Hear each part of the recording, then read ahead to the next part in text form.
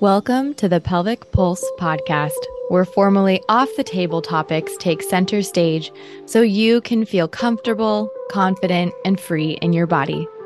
This podcast was born out of the desire to share the intimate and necessary conversations about one of the most ignored, abused, and suppressed areas of our bodies, our pelvises. Not sure where that is? Let's put a finger on it, shall we? I'm your host, Brittany Ellers, holistic pelvic physical therapist, womb worker, and educational speaker and advocate for all things pelvic health. My hope for this show is that it enlivens listeners like you to take steps towards healing your own relationship with your pelvic space holistically for fuller embodiment and a more loving human experience. So, when you're ready, let's take a deep breath and dive right in.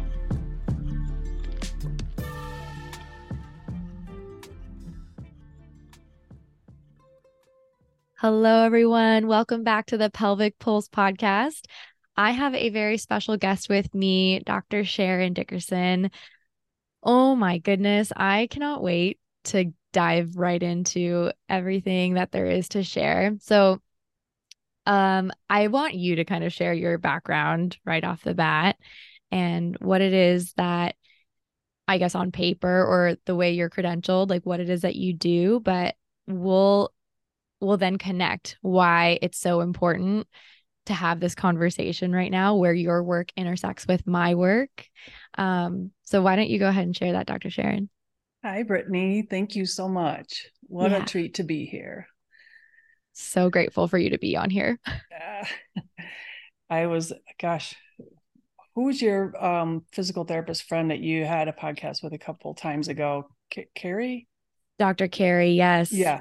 But I don't know that you guys got going about teeth and jaws and the connection with your work. And I thought, wow, you are priming the discussion with that. So yeah, for anyone who missed that episode, I'll share the story again, but I basically had some trauma to my mouth in college. I fractured a couple of teeth.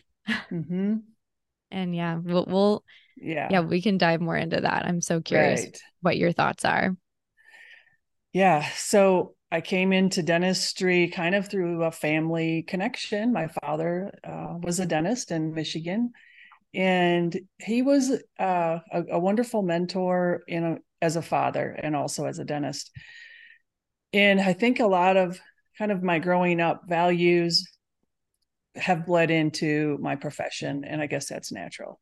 But my parents were this would have been, so I grew up in the 1960s and 70s. So we're talking about the hippie movement, and my father was educated at University of Michigan, but they decided to move the family out to the country where we had a massive garden and lots of acres to roam around. And I would say we kind of were on a little bit of an alternative life path right from the very beginning.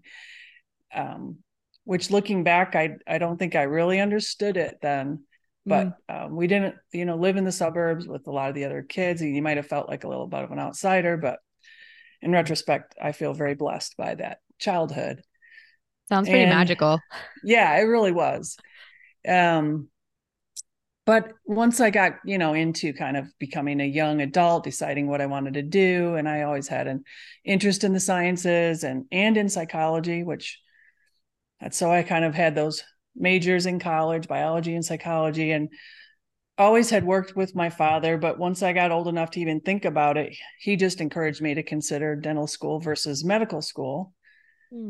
And just because he loved it, and he loved his relationships with his patients that took place over a long period of time, multi-generational families in a dental practice, a lot of blessings. But I remember going kind of when I was in college and really seeing his work with fresh eyes, that he got to do cool stuff. And so he was doing procedures and working with different materials and having fun, reconnecting with the patients that came in. So I did decide to go to dental school and graduated from University of Michigan and went into his practice. So we practiced together for a long time. kind of went through all the phases of transition, and I was his associate, then he was mine.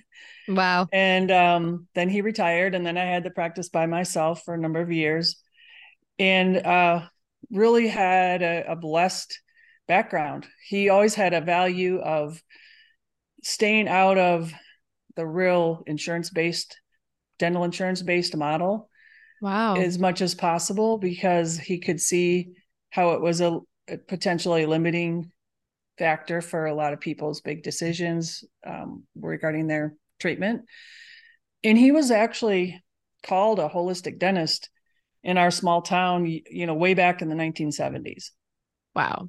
That's So really cool. yeah, and I don't even know what that meant then, but I think it's really just speaking to having a mindset of people that come in are whole people, and Mhm. they bring their emotions and their spirituality and their bodies, and they're looking for help for something, or just to stay healthy in that respect.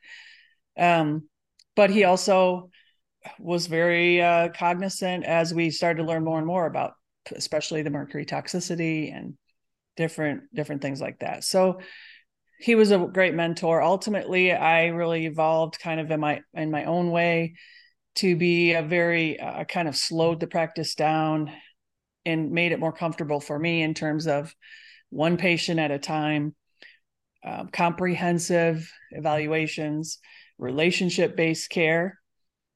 So this was all kind of right when I was raising young kids. And to do that as a dentist, you need to go looking for it and find mentors and figure out how to make that model work Hmm. as a business, because it is very different.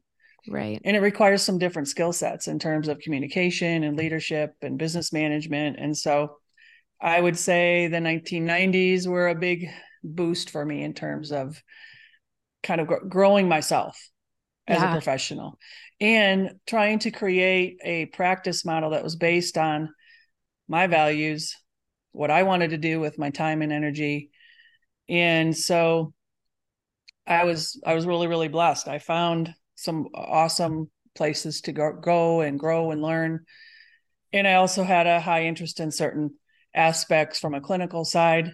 And so it was really a blessing to have my father there. He could hold down the fort while I went and trained. And then I could hold down the fort while he was blending into his retirement years and taking a month or two off in the winter. And Mm. um, so I'm really thankful for those years that we had together. Yeah. And Sounds great foundation. it was absolutely, not perfect. You go into business with family, there's going to be Some complications, huh? for sure. We didn't agree on everything. There were a few times when I had to put on big girl pants and stand up for the future of the practice, which I had purchased and create it in a little different way. But we got through it. And that's just part of the blessing and the challenges. Right. I Right. think the thing with family in the business is that whatever happens, hopefully you at least have that base of trust. Yeah. Of course. So, I never thought he was going to try to screw me or, Right. either way. So, and we always had each other's best interests at heart along with our own. So, Right. That's what it sounds like. yeah. One of the areas that I really got interested in early on, and he had given me some advice coming out of University of Michigan Dental School. You have a great background in many respects, but to really look at in a comprehensive way at how the jaw joint and the teeth work as part of a big, as part of a very critical system, the chewing system, Tell us including the jaw more. muscles. And guess what? Your head's connected to your neck and your shoulders and your pelvis. So, um, I spent a long time, a lot of years learning more about this field called dental occlusion. And that's kind of how dentists talk about, really, I guess you'd talk about the bite, Mhm. but the bite is naturally going to blend in with the way the joints work and the way the muscles work around the jaw joints. So you get some of the anatomy of that in dental school, but you don't really learn how to take somebody who's in a state of distress, malfunction, to a state of harmony and stability without seeking that out after you graduate. At least that's been my experience. Maybe the dental schools have evolved, but you have enough to learn just how to fix a tooth, how to pull a tooth, how to replace a tooth, maybe a segment of teeth, but the whole mouth from the ground floor up and the way the system works is a different field. Which that's so wild to me, but it kind Yeah. of, I think that was kind of my experience too in PT school, like you're getting just the bare bones basics of Yeah. everything. And yeah, just like I mean, I think it's why it's so important to do continuing education, Yeah. to like just keep learning in general. I think that shouldn't Right. just be a thing that people who are quote unquote credentialed, or licensed need to do. I think that should be like an every person thing. But Yeah. yeah, it's like, isn't that wild though, that you're not really exposed to the way that all the systems kind of work together until later, or you don't experience it firsthand until you're actually working with clients, like in an internship, or then at your Right. first job or the first few years of your practice. So, yeah. And you have to learn in a stepwise fashion. If you try to start with the most complex case when you first are learning, you wouldn't be set up for success, Yeah, you'd probably so be crushed. you would absolutely. um so there are different schools that dentists go to learn about that, and there I would say I've trained at most of them and have gratefully landed on a way that I can approach the bite restoration in my hands that's pretty predictable and has safeguards in place for the patient. And I'm just after I've been doing, it's called orognathic bioaesthetics. OBI is the name of the teaching institution. Orognathic Bioaesthetics International Mm. is our school for dentists. And 20 years of doing that kind of work, you just learn so much. And I would say what's ramped up in the last 20 years for me is how we can really go to other practitioners who know how to help balance the whole system. All chiropractors, craniosacral specialists, acupuncturists, and functional medicine doctors. How is the immune system working in general? How's the inflammation? How's the total health? How's the gut health? So that's part of how and why my interest bridged into this other whole parallel track of my practice, although it's not really parallel, they intersect constantly, is biological dentistry. Or Mm. sometimes people Google it as holistic dentistry, which doesn't really mean anything. It's just more of a thought, more of an approach. Yes. Yes. So I'd love to hear more about the ways that how that looks, I guess, in your practice right now, or how you're Yeah. working with clients or patients in this way. Because at least for me, it's like I I can't ignore the fact that someone has all these emotions or they need to Yeah. be able to talk through certain things before I can even look at the way that they move, let alone look at their pelvic floor and be with them and in them. It's Yeah. and I mean, to me, I mean, because of, I guess, my history with oral trauma, like, so just to recap a little bit and touch back on or finish the the thought Yeah. on what I Our was talking little about earlier. intro. Right. Yeah, yeah. So I fractured two of my front teeth in college, and I ended up needing braces first, number one, or sorry, not number one. That was probably number two. I had to get temporaries, number Mm-hmm. one, and got braces to see if we could save one of the teeth that Mm-hmm. fractured basically like at my gum line straight Mm-hmm. across. And that ended up not working out. So I had to get a root canal, and I ended up um, on one tooth, and then I needed to get the other one pulled. Mm. And then I had a flipper in college for like a Mm. whole year, probably. Those are brutal. Yeah. Oh my gosh. My grandma taught me how to use a flipper and use the right. Aw. Yeah, it was so funny. She like showed me, like, I was using a gel, I think, to glue everything in. And you're Mm-hmm. putting this thing in every single day and then taking it out at night. And she showed me the powder stuff that actually ended up feeling better for me. Right. But yeah, and then then came the implant Mm-hmm. process and the crown process, which just, I guess, also to highlight my prosthodontist at the time, Dr. Yeah, Kevin Joe. He was amazing. And that's great. I can see him kind of practicing in the same way that you do, just Mm-hmm. really connected with his patients. And I felt really, I felt really taken care of by my dentist. And so I don't have any fears about dentistry even right That's now. great. Yeah. Yeah, but I know a lot of people do. And so I was going to just say the fact that you're going inside of someone, Mm-hmm. through a different orifice, let's call it. But Mm-hmm. Yeah, yeah, it is really um, vulnerable. it sure So is. yeah, I'd love to Mm-hmm. hear again, just to restate the question, I guess. Like, what is it like to come at this with a holistic approach? Like, what is your practice looking like? I would say it helps to think of how I got how I really got into it was my own health. Yes. And I don't know if we'd have time to go into my whole dental history, but there's a lot there that fed into my development and my interests and knowledge base and things. But I did become quite ill in my early 30s after I started having kids. And of course, it's a busy time of life and running a full practice and everything. But long story short, it took a little bit of seeking to find a practitioner who would help dig into, and this is in the 90s. So functional medicine, it was probably being developed and certain practitioners were thinking that way, but it was not the norm. Mm. But I found a practice in a medical practice in Michigan that did some further testing than normal. It was a lot of heavy metal toxicity that I was dealing with, especially mercury. Wow. So And that that was through back the then, fillings? That was like through the well, I didn't fillings in have your. them in my mouth, but when you're a dentist, you are in the midst of that very volatile, toxic material all the time. Mm. And of course, I'd grown up in the dental industry, and we would go down to the office in my dad's office when I was a little kid and literally squirt the mercury out on the table and play with it. And it's a cool substance, but it's so bad for you. Yeah.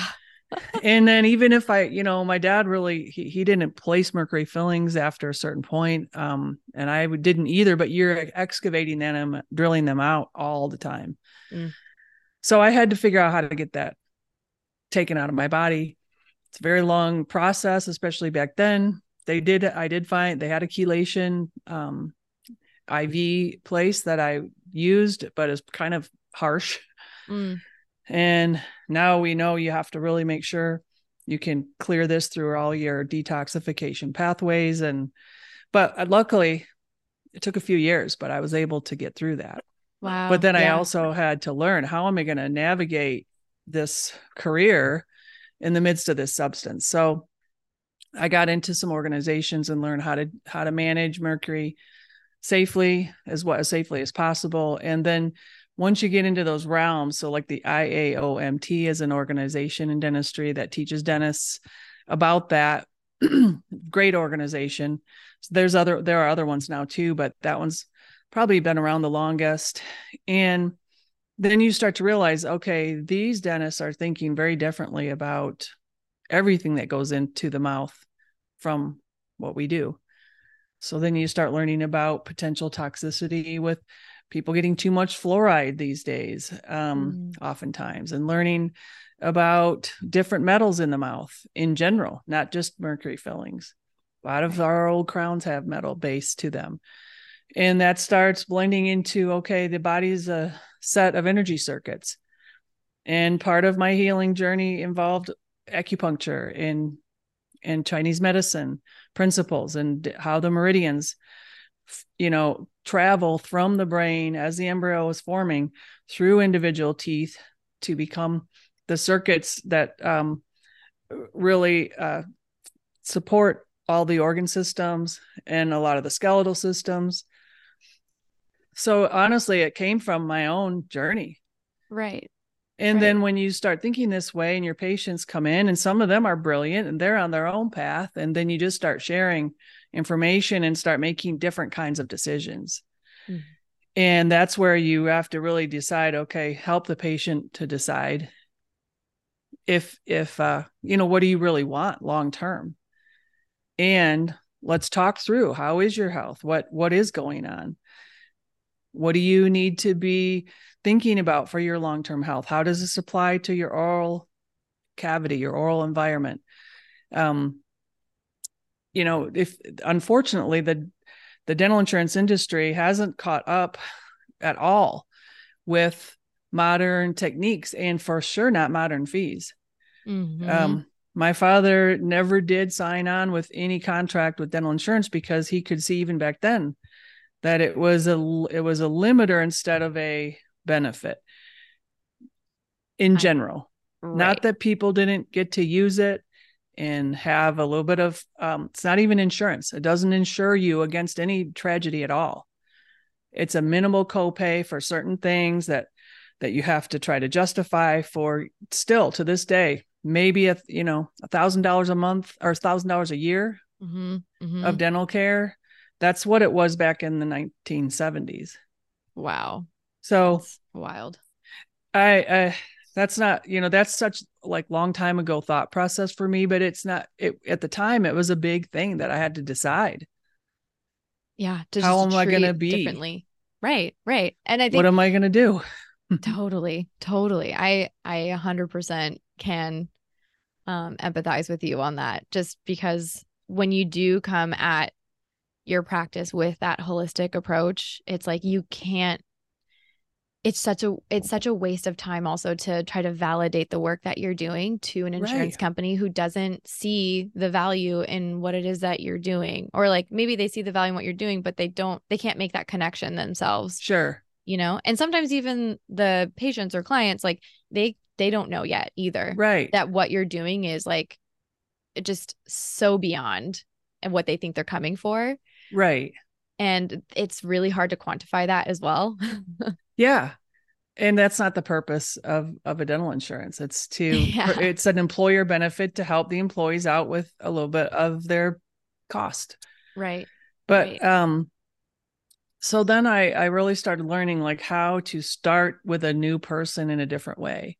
Yeah. So it's evolved over the years, and I've got a system now, so to speak, that seems to be effective to help the patient and I come together on a shared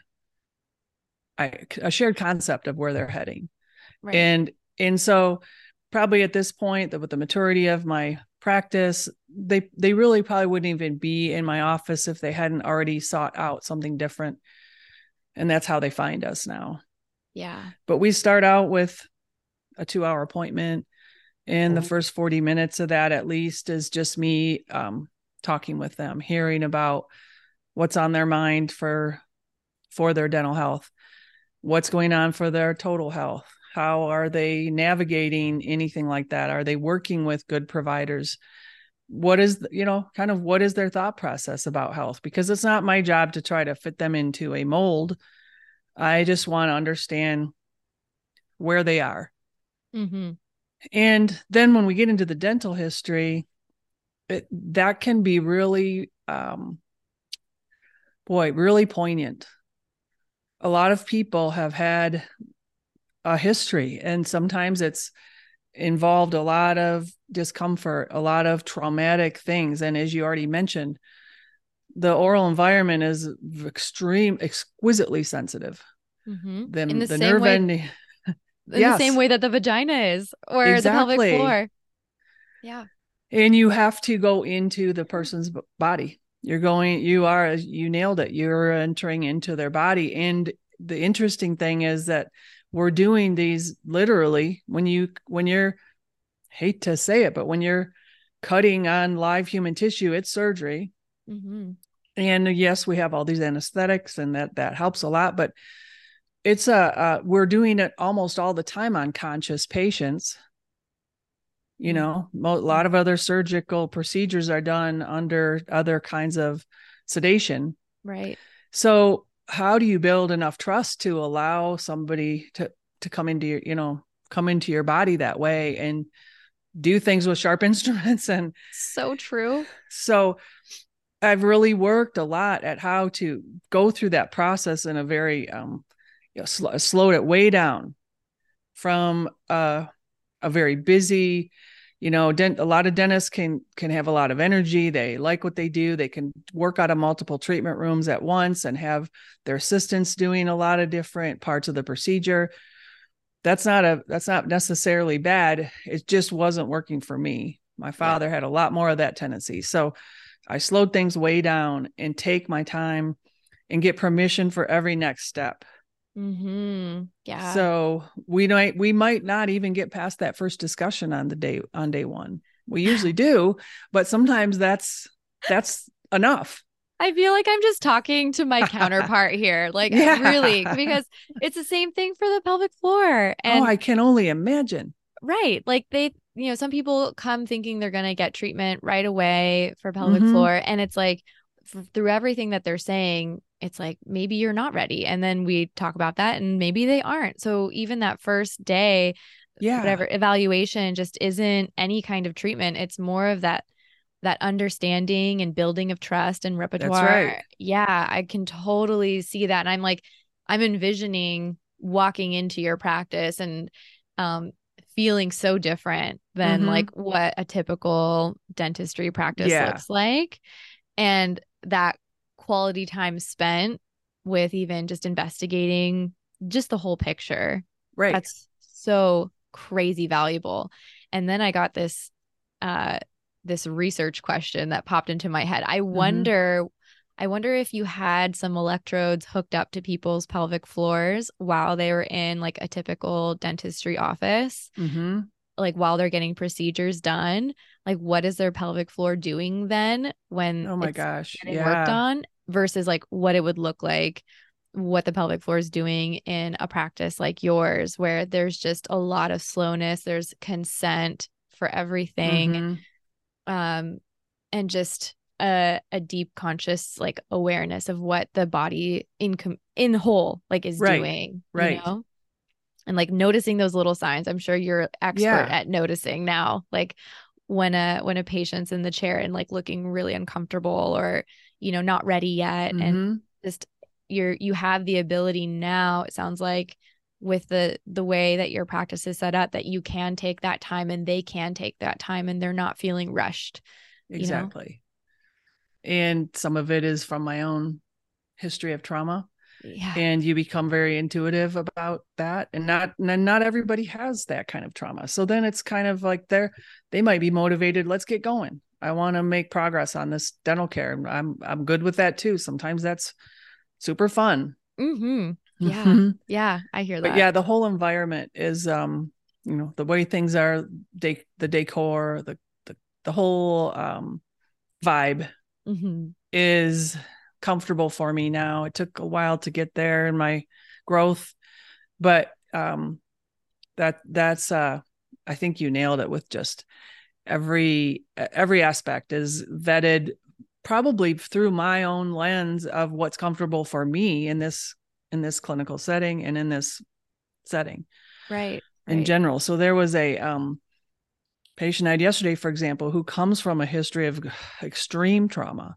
And Mm. it's been a process just to help her feel comfortable with starting to take care of her mouth, which has become a source of additional shame. Wow. And um, I mean, it just kind of breaks my heart because it's not her shame to bear. She was neglected, she was abused, but she's desperately wanting to improve it. And so we're just getting ready for the procedure. And, we offer some headphones with some binaural beats, which sometimes helps people or whatever. She had her own music, but she's really working on her psychological wellness. And she goes, wait, if I put on my headphones, does that mean I'm disassociating? I don't want to disassociate anymore. I want to be fully present for she's Wow. trying to reconnect her neurological system to what's presently happening instead of probably her coping skill. Mm-hmm. And she said that I don't want to be away from my body. And I said, and so we just had a little chat about it. And I reassured her those things that you did helped you survive. Right. And you're Right. beautifully working through it. And it's okay to give your nervous system a calming benefit with whatever tools we have. during this next step. That's not a maladaptive thing. That's a very smart thing to do. Agreed. And so those are normal things that come up in the course of our days with my patients.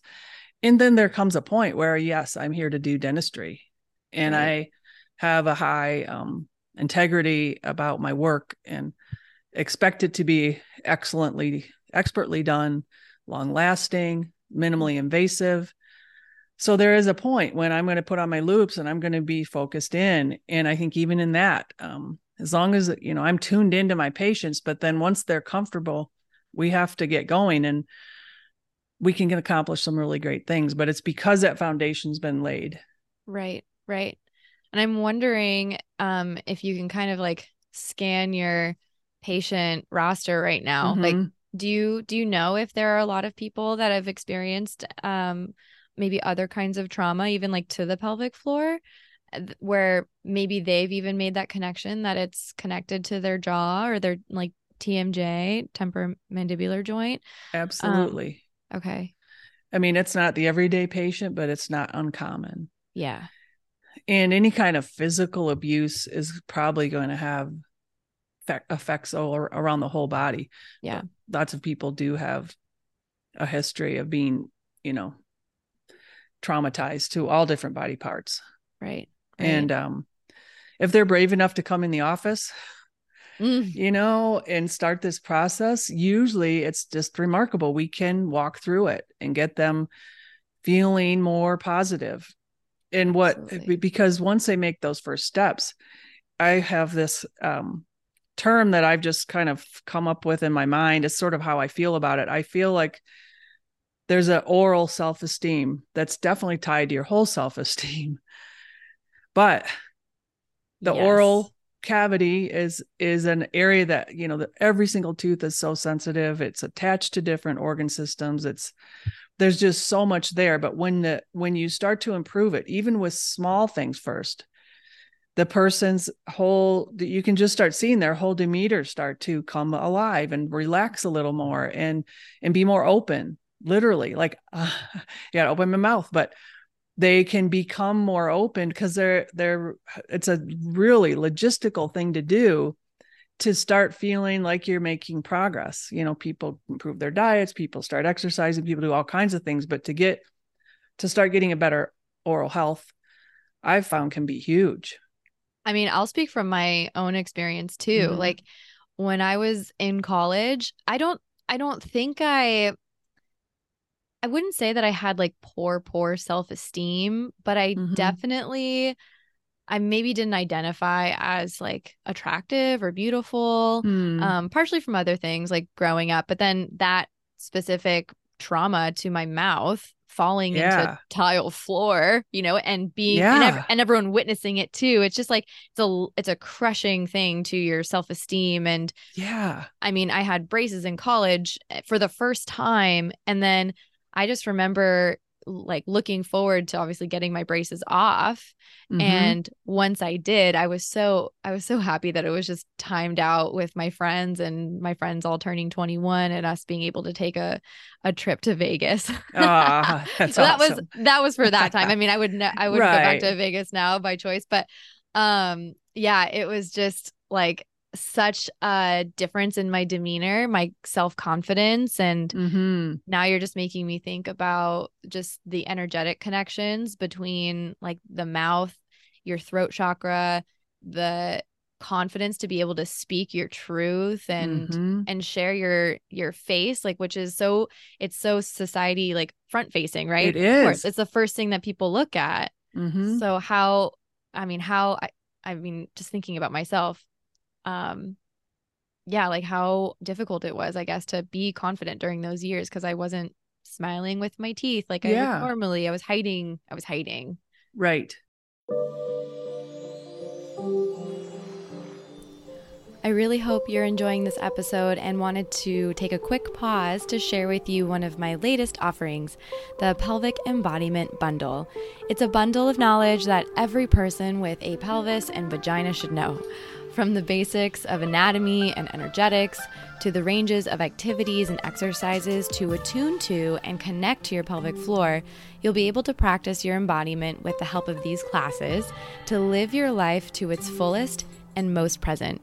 It includes my clients and students' favorite teachings, including Yoni Eggs and Wands 101, Kegels 101, Constipation class, and the Secure, Loving, Open Pelvic Embodiment Masterclass. You can purchase the bundle to create and deepen that connection to your body. Don't forget to use the code Pelvic Pulse in all caps to receive 10% off at checkout and to begin your journey to pelvic embodiment with me. Now, let's get back to the episode. Yeah, the appearance part is a huge one. And sometimes it's just, even if the front teeth look good, there's just been a lot of history with the back teeth. There was a grown man that was in this week that has had just sort of this, I call it like putting out fires, just taking, sort of reactive mode of dental care. Let's, okay, here's a fire to put out. Let's do that. Here's a fire to put out. Let's do that. And it's gotten him to a place that is not cohesive.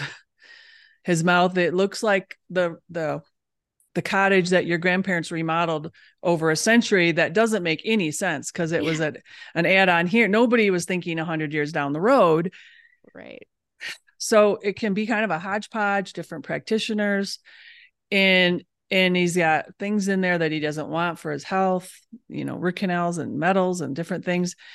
And where I find that sometimes this whole thing starts to come to life is once I have, certain questions that I ask, and we start walking through really how they got where they are. Mm-hmm. And then when I take a minute and try to use my words to encapsulate that, as much for myself as them, but when I just think and I kind of say, well, it sounds like, or tell me if I've got this right. And I oftentimes feel that I see this flood of emotion come through for them. We have Kleenex in that room because a lot of times it's one of those kind of goosebump moments because that I finally feel like somebody's listening. I feel like I'm being heard. And now I feel ready to actually know what's possible. Yeah. And so I don't know if that helps try to describe what's different, but it's just what I've come to. And I'm not the only one, but I've probably have my own take on it just because of my own history of trauma. And, it's probably, there's a lot of women, but also a lot of men who've been through a lot. 100%. And it's humbling for them to have to, they can't fix it themselves, Yeah. Not with all the things maybe that they had tried before, like what you're mentioning, just trying to react, having more of a reactive response, I guess, to the things that went wrong, maybe. And so it's really cool to shift into a creative orientation. What are we here to create? What do we want when we've had some time to work together? And most people want less dentistry. They don't want to have to keep having fear of every time they go in, there's another problem. Totally. Well, let's get to the source of the problem, get it corrected, and restore things in a long-lasting way to harmony and stability and aesthetics. I mean, that's the goal that I'm always searching for my own health. And most people would want that if they can do it. Right. Yeah, I guess in your practice, or what you're noticing in the population again, like what is like the root of some of these issues, like constant cavities or something along those lines? I guess it's hard for me to imagine like what else could be going on, but I'm sure there's so many things, like even like a painful bite or like TMJ issues, like grinding of the teeth, that kind of thing. Well, there are multiple things. That's a big loaded question, but we do know that certain oral bacteria are going to be causative of dental decay and gum disease. And we also know now that we have a complex microbiome that has healthy, supportive bacteria and microbes and ones that are pathogenic to us. So a lot of times it's just helping the person get a handle on that. And now we know that people's digestive health, obviously, but we didn't think this way before, starts in the mouth. Yeah, So maybe we should just cover that really quickly in case someone's like still confused as to why we're talking about dentistry. Like, yeah, or like about the mouth and the connection here. It's like, yes, of course, the way you digest starts in the mouth. It starts with your jaw, starts with your teeth, like, and then going and all your the way. saliva. Thank you. And Yes. and Yes. when you chew these foods, they go down into the gut. They have to be absorbed. How's your gut health? How is your pH level? How's the inflammation in your body doing? And so people who have chronic inflammation around their whole body, it's going to show up in the mouth. Right. Right. And then think about how people get rid of that waste. Like you were mentioning detoxification That's processes or right. pathways, and pooping and peeing are one of them. Yeah, Two of it's the them. big ones. You sweating, I guess sweating Yeah. is Sweating. another, but Yep. so I would say definitely we're on the microbiome level, then we're on materials level. Mm, So there's a lot that can be affected if you have certain materials in your mouth that are toxic to you. right. So that's another thing we have to kind of sort through for people.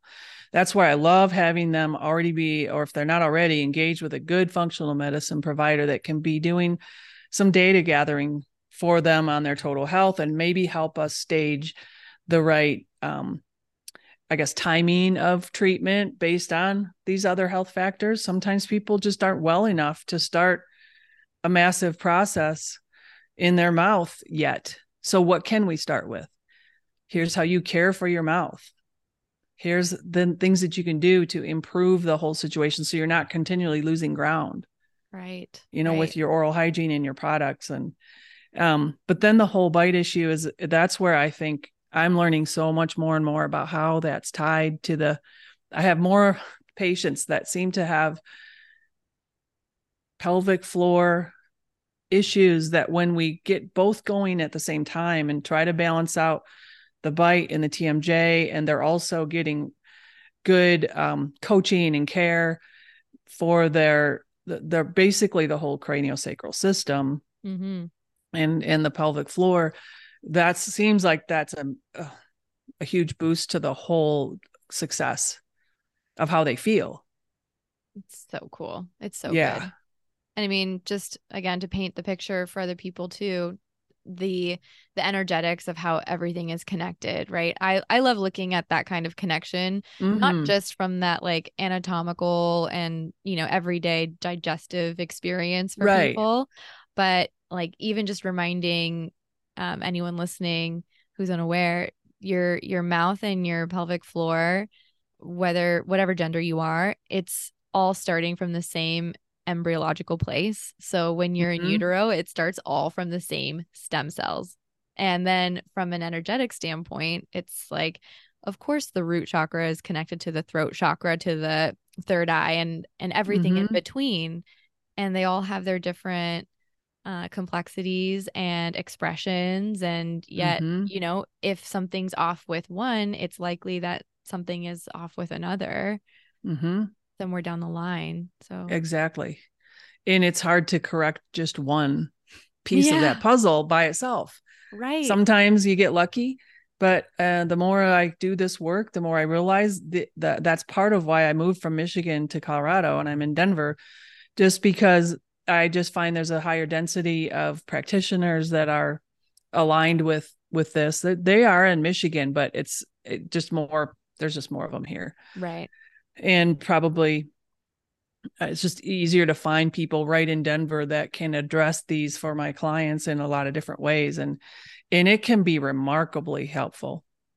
And then you have the energetic emotional side, because when these things start shifting and moving, there can be a huge emotional release, so to speak. And if somebody's not having good support to manage through that, um, that can actually be detrimental for them.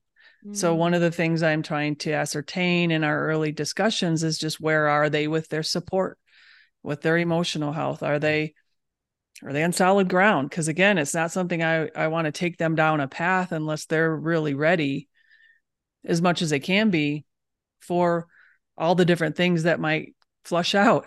Yeah, yeah, that's so incredible. And I feel like, yeah, that's something that's again very, very similar to the practice that I have here for people Mm-hmm. exploring their pelvic health. It's like, are are we set with a good support system? That's right. Yeah. And then just also letting them know that, I mean, sometimes they don't really realize either, like we were Mm-hmm. talking about before, that they're holding a lot there, Right.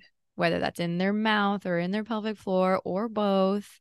It's like, yeah, just letting them know that all the expressions of release are totally welcome. Yeah. Yeah. And it's actually healthy as Yeah. long as can keep, as long as you have good support and you're Exactly. ready for it. Yeah. Nobody actually knows exactly what they're ready for, but you can kind of tell if somebody's really fragile, Yeah. they Oh, might yeah. need to do some other supportive work before they endeavor this piece. Right. And I think one of the things that, as we're talking about it, I'm kind of remembering my own pelvic floor journey, which Mm. is its own thing. But um, part of what I do, and I'm sure you do too, is if nothing else, shine a light for people on this part of our body that for some reason gets ignored, shoved aside. Um, you hide it. You don't want to talk about it or express it. It brings anxiety or fear Mm. or shame or all kinds of emotions. So back in the 1990s, when I was looking for who was going to be my OBGYN, I started researching everything in that era. And I ended up with a wonderful nurse midwife, which again in the 1990s was not kind of normal at all. Mm. But we went to a small community hospital. But when I first went to her, one of my first appointments when I knew I was pregnant was, okay, here's a mirror and I want you to see your cervix. And I remember at first I was like, oh, what? But then I realized, why do I feel that way? Yeah. This isn't it's a miraculous part of my body. Yeah. I want to see what's happening. And so sometimes in dentistry, between x-rays and photographs and a mirror, I'm not going to just shove it in people's face if they're not wanting that, but um, it's reconnecting Yeah. emotionally to this critical part of our health. Mm. And to me, that in itself is a great day. If we just have one person there who now is like, wow, I never really understood what they were doing all these years. I never understood what was in my mouth. Now I know, and now I can make some decisions. And they might be leery at first to go there, but once they do, and we're there to just say, no, this is normal. You're normal. But you want to be extra healthy. So here's what we're Yeah. dealing with. Yeah. Oh, everything you're saying, it's like, I hope, I mean, I can just see the parallels so beautifully with everything that you're sharing. And it's like you can say what you're saying about the mouth and you can Mm-hmm. apply it down to your I vulva, to your pelvic floor and everything. It's so wild, but makes so much sense. But the more you talk, the more I'm like, oh my gosh, I hope people are understanding this picture like that we're painting. Yeah, It's so incredible. And I'm think it's thinking, yeah. Go no, ahead. yeah, sorry. No, I'm thinking about, I've seen a couple of videos on TikTok and I haven't seen some recently, but it's like you mentioned the mirror and it's like, yeah, I do the same thing in my practice. And a Do lot of you? people, yeah, like a lot, I had to ask, like, do you Sure. want to look at it with me? Like I can show you Mm-hmm. certain things. And I think it's like, I'll say 8 times out of 10 people are like a yes and they're ready for that. And Yeah. I'm thinking about on TikTok how um there are videos of people who have had their dental work done and they maybe were missing teeth and didn't have a Mm-hmm. full complete smile, and then all of a sudden they have these fresh pearly whites and they're Mm-hmm. presented with the mirror and they see themselves for the first time, and what a reaction. Oh, it's Oh, incredible. it just like melts my heart. That's when all the culmination of the work we do is it lands. Yeah. And those that's so impressive to see how important that is for people and what emotions come up. Yeah, it's I used to try to videotape that, and I don't really that much anymore because it's almost a sacred moment that I Oh, feel is a little bit diminished by, okay, let's put this on TikTok. I guess that's the yeah, I reality agree. TV mindset, and Mm, mm. maybe we're accustomed to it, but I just don't instinctively do that very much because it's kind of personal between me and them. Oh, yeah. And we know what we've gone through. We know what it took for them to get to that point. And Right. then when they get to actually experience it on the other side, Right. I mean, that's something to celebrate, but I usually don't pull out a camera. I 100% agree with that kind of, Uh-huh. yeah, experience. And I mean, at least on my end too, it's really hard to capture those. You can't really capture those moments. Right. Yeah. And even if I'm doing more of like the external work with people, it's like it's not really painting the full picture of what they're experiencing on the Mm-hmm. inside. It's Yeah. it's really it's not only hard to depict, but it's just like it's not doing it justice. That's right. Yeah. And it To is a diminish sacred it a thing. little. Right. Mm-hmm. Right. I wonder about when I think about your work and when you're doing your evaluation, you're helping somebody to get wellness in their pelvic area. Do you often find that there's a corollary with their jaw, with their teeth, with their mouth? I ask about it Mm-hmm. if it comes up or if I'm noticing that, but very frequently, like say not even in a like pelvic PT kind of space, I'll in yoga really remind Yeah. people to like release their pelvic floor and release their jaws, Mm-hmm. like let their tongue do what it wants to do, not like actively pressing it up against anything, like Mm-hmm. letting it fall back. Curious if you think that's an appropriate cue, but Mm-hmm. yeah, I don't ask it all the time, but it's Mm-hmm. definitely something I keep in mind, especially if I'm doing some craniosacral. But Yeah. what I do find is that with any kind of like tailbone pain, low back Mm-hmm. pain, I'm frequently looking at the suboccipitals, which are those, I'm just Mm-hmm. for everyone listening, the muscles at the base of your skull that are really close to your neck. A lot of people hold tension in their neck, which of course, Mm-hmm. if their posture is off in some certain way, like guaranteed that the bite or the TMJ might be a little off.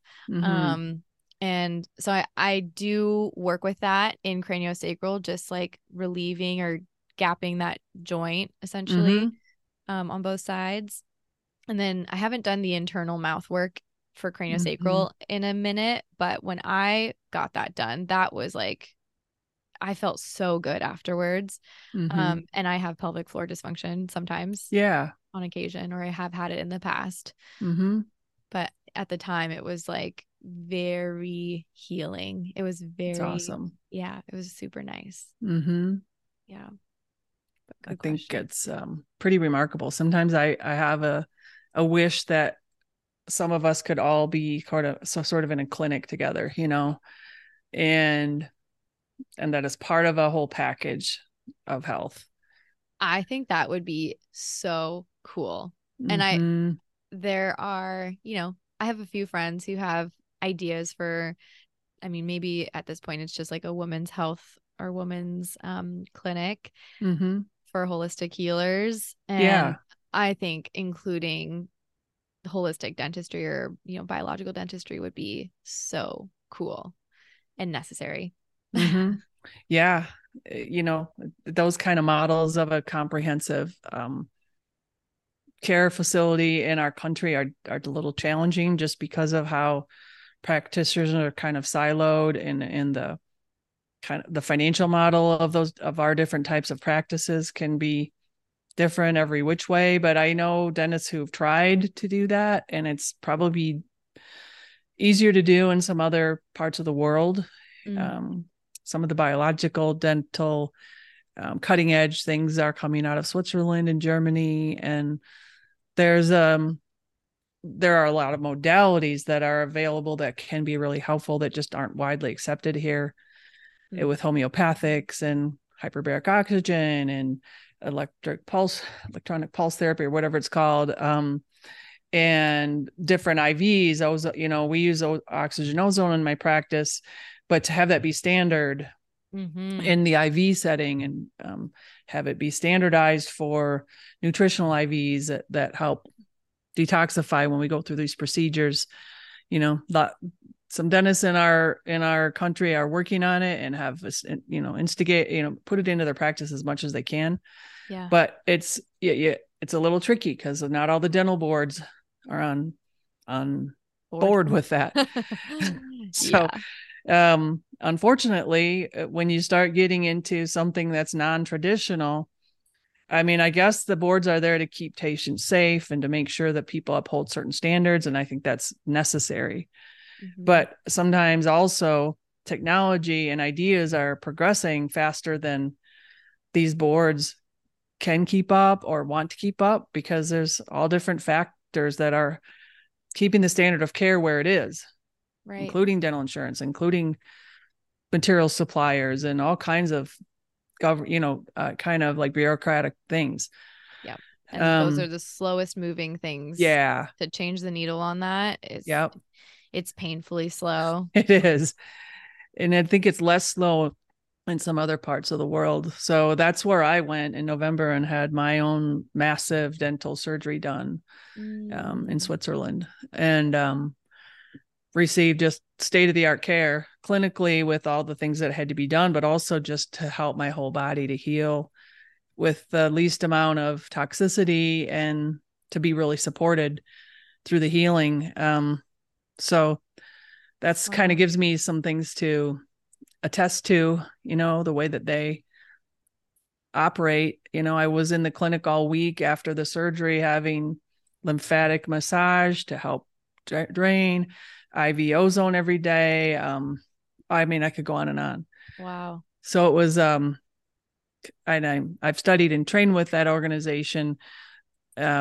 But I don't do a lot of oral surgery. I don't do a lot of the things that are removing teeth, placing implants. I do I do more of the restorative side. So I'm just kind of finding my way through this phase of my career where I'm bringing a lot of skills to the table. Do I really want to add a lot more mix of services and skills?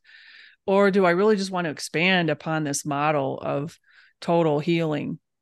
And I feel like that's really what's pulling me these days.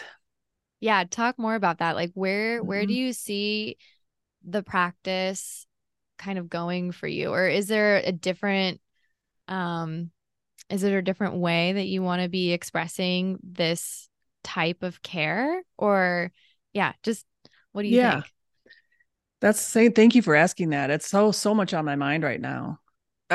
Just having conversations like this to me really help open up the dialogue that's available for people out there. One thing I hear over and over again when somebody does think to Google biological dentistry and land in my office, and we start talking about all this, there's a point that's really common where they'll say, I've been really mindful of my total health. I've been on a non-traditional path for years. And it finally occurred to me, my mouth is the last frontier. Why didn't I think of it with respect to my mouth? Why was that? And then they're kind of frustrated. They're like, why didn't I know about this? Why is this not more well known? And so that's part of what I feel is just, I think there's a big awakening happening with our health. And I think the pandemic actually almost had multiple effects. Some of it made people retract and be really scared, and other aspects really opened up people's eyes to what actually is health. And is it a lack of disease or just a fighting off of certain viruses and bacteria? Or is it actually things that aren't even new? Humans have known how to stay well for centuries. There've landmark things like, okay, wash your hands and like different things, but like being outside, eating healthy foods from nature, moving your body, that's, I think a lot of people learned during the pandemic, if I'm basically healthy, I'm going to be okay. Right. Probably. Yeah. So that's been an awakening, but I just find more and more people are becoming curious. And so part of me wants to broaden the perspective of what's actually possible in dentistry and how it relates to the whole health. And some dentists really want to know and learn, like, where do I go? Where do I start? And a lot of the things we talked about here have been a multi-decade journey for me, but maybe I can shortcut some of that timeline for some people and help, other dentists get to really what I feel is a more satisfying mode of practice. It's maybe not for everybody, but for me, it's been so much more fulfilling Yeah. to go deeper and help people on a more profound level, that actually has an eye towards their future total health. And so, that's the kind of thing I'm interested in, is how to just keep having a voice that gets out there. So I thank you for this opportunity, Yeah. because that's where we start, and your world is, everything I've learned from you has blown my mind. And we don't get this education as young people in Western society. Mm-hmm. I can, I'm just, I love talking about the entrepreneurial side of things on Mm-hmm. occasion on the Right. podcast, because I mean, for me, it's like, this is my love, my passion. And Mm-hmm. I mean, I'm sure you have recognized this, that like your journey in owning a business and running a business is quite deeply like a spiritual Mm-hmm. practice. It's a spiritual journey in and of itself. It is. And it's, I see myself being like, however many years behind you. And Mm-hmm. I feel like because you've really been able to shape it in a way that feels so life-giving to you. And I feel Mm-hmm. like what you do want to do is just like mentor these other people who, like you said, we're not receiving the education, um, Right. or at least we're not even being exposed to the option of Right. practicing in this way. And how I think about myself again, just how Mm-hmm. crazy it would have been to be exposed to a certain type of care like this Mm-hmm. right off the bat Mm-hmm. and going right into it. I think actually, now that I think about a couple of, PTs that I am aware of, they just recently graduated, but thankfully because of social media, I guess they know like what kind of clinic they want to run, and it's not what's available to them right now where they would be offered a job. They just want to like create that right away. But how cool to be Yeah. able to spread that into other practices, and Yeah. yeah, to really make this model work and have it be the majority, like make it be the That would be widespread amazing. accepted thing. And the other thing, the flip side of that coin is from the patient's perspective, because I mean, I can't even tell you how many times a week I hear this, where we're starting a thought process with somebody and their final blow was this last root canal. And they're like, I didn't feel I had a choice. I was told I needed it. It would get rid of my pain. But now I'm starting to understand this could have health implications for me that I don't want. And why didn't I know that? Like, Mm-hmm. again, where's the information? Informed And consent. that's informed consent. And that's where I feel like it sounds like a buzzword that's going to be to cover your butt as a practitioner, but it's really that the people making these decisions I feel need to have the best knowledge they can so they can make their own best decision. Right. And this typical model of my profession that I was trained under is more of like a parent to a child. And it's an Yeah. adult to a child. It's like, I'm the one with all the knowledge. I know how to diagnose this. I'm going to tell you what you need. And then if you don't do that, you're kind of going to have a black mark on your chart because you didn't comply. I mean, I'm not saying every dentist is like that. I know most of them aren't, but I hear this a lot from patients coming in. Right. And I feel like maybe this is where this this holistic approach Mm-hmm. shifts the dynamic between the patient and the practitioner, where Mm-hmm. it isn't like a crazy power dynamic Exactly. where we're like, there's a hierarchy and we're above them. We know more than them and they don't know anything. It's like, no, no, Mm-hmm. no. Like we can we can teach you how to care for your body, teach you how to Mm-hmm. move with it, how to work with it, how to heal it. And that's where we come into play and in more into partnership than anything. Right. Yeah. I always, in my mind, I picture walking arm in arm down a pathway with people instead of, I'm not even really leading them necessarily. We're discovering together. And yeah, you're right. Whatever knowledge they don't have to know every single thing, but they need to know enough to decide what's best for them. Right. And that's Right. their decision, not mine to put on them. And so that's a different mindset than what I think most, at least when I went to dental school, there was one instructor in our operative clinic that taught us, well, when you're telling patients what to do, what they need, you should make sure you're sitting higher than them, literally like your head's higher than their head. And then if you're wearing your glasses, look down over the rim of your glasses so they can see the whites of your eyes. And then they'll probably be more likely to let you do it. I mean, Wow. you're being taught power over How to intimidation. manipulate. Right. Even if you feel like this is what's best for them, and it's usually not ill intended, Right. but it's just a dynamic of relationship that doesn't work for me at all. Yeah. That And it doesn't work for me as a patient or a practitioner. No, that feels really sticky and icky, you know? Mm-hmm. But that's so I yeah, when I'm telling patients what I think they could do, Yeah. it's very much so like, here's what I mean, I'll create like a little list for them and I try not to overwhelm anyone, but Yeah. just giving like four options. And in my head, I'm like, I'm giving them four things to do. And if they're that like type A, gonna do it all perfectionist kind Mm-hmm. of patient or client, then okay, like cool.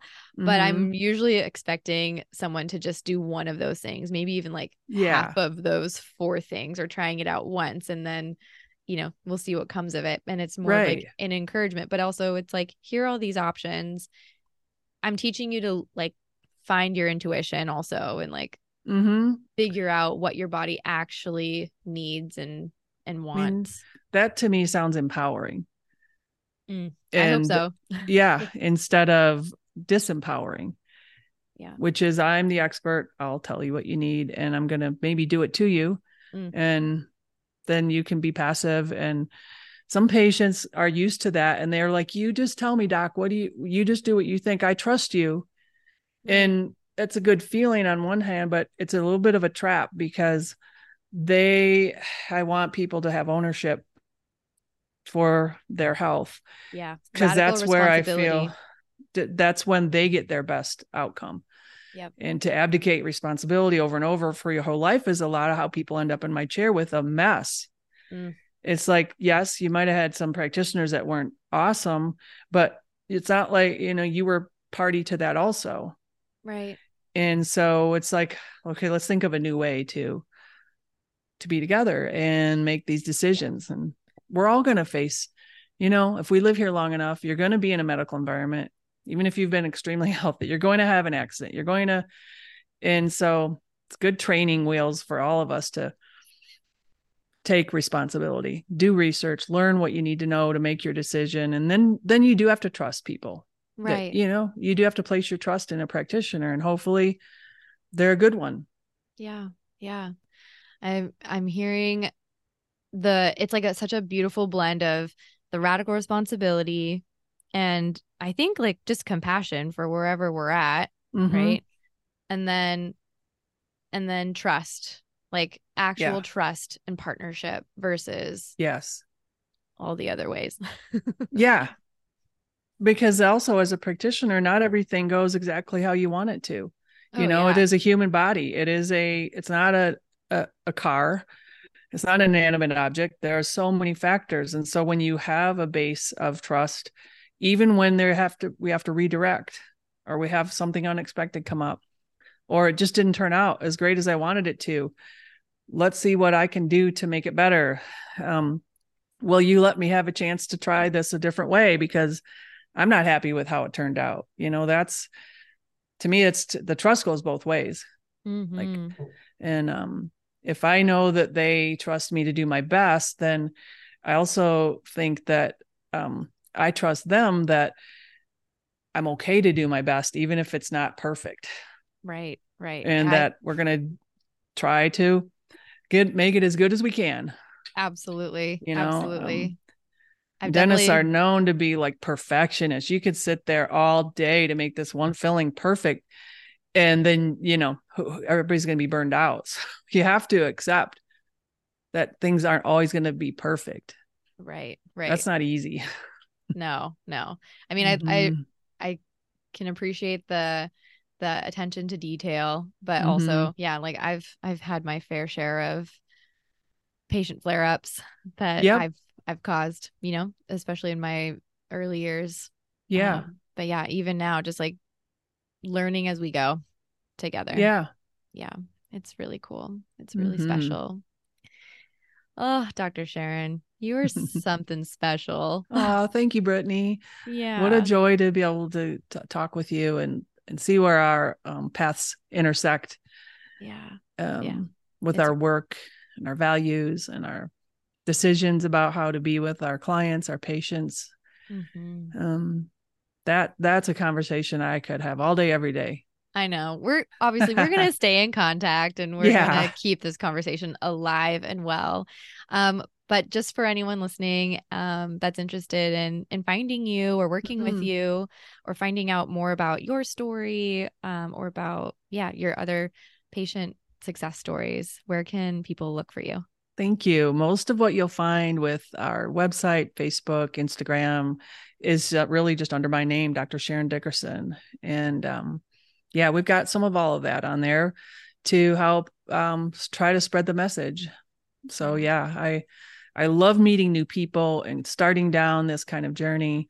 I don't know. It hasn't gotten old yet. So I think I'll be doing it for quite some time, God willing.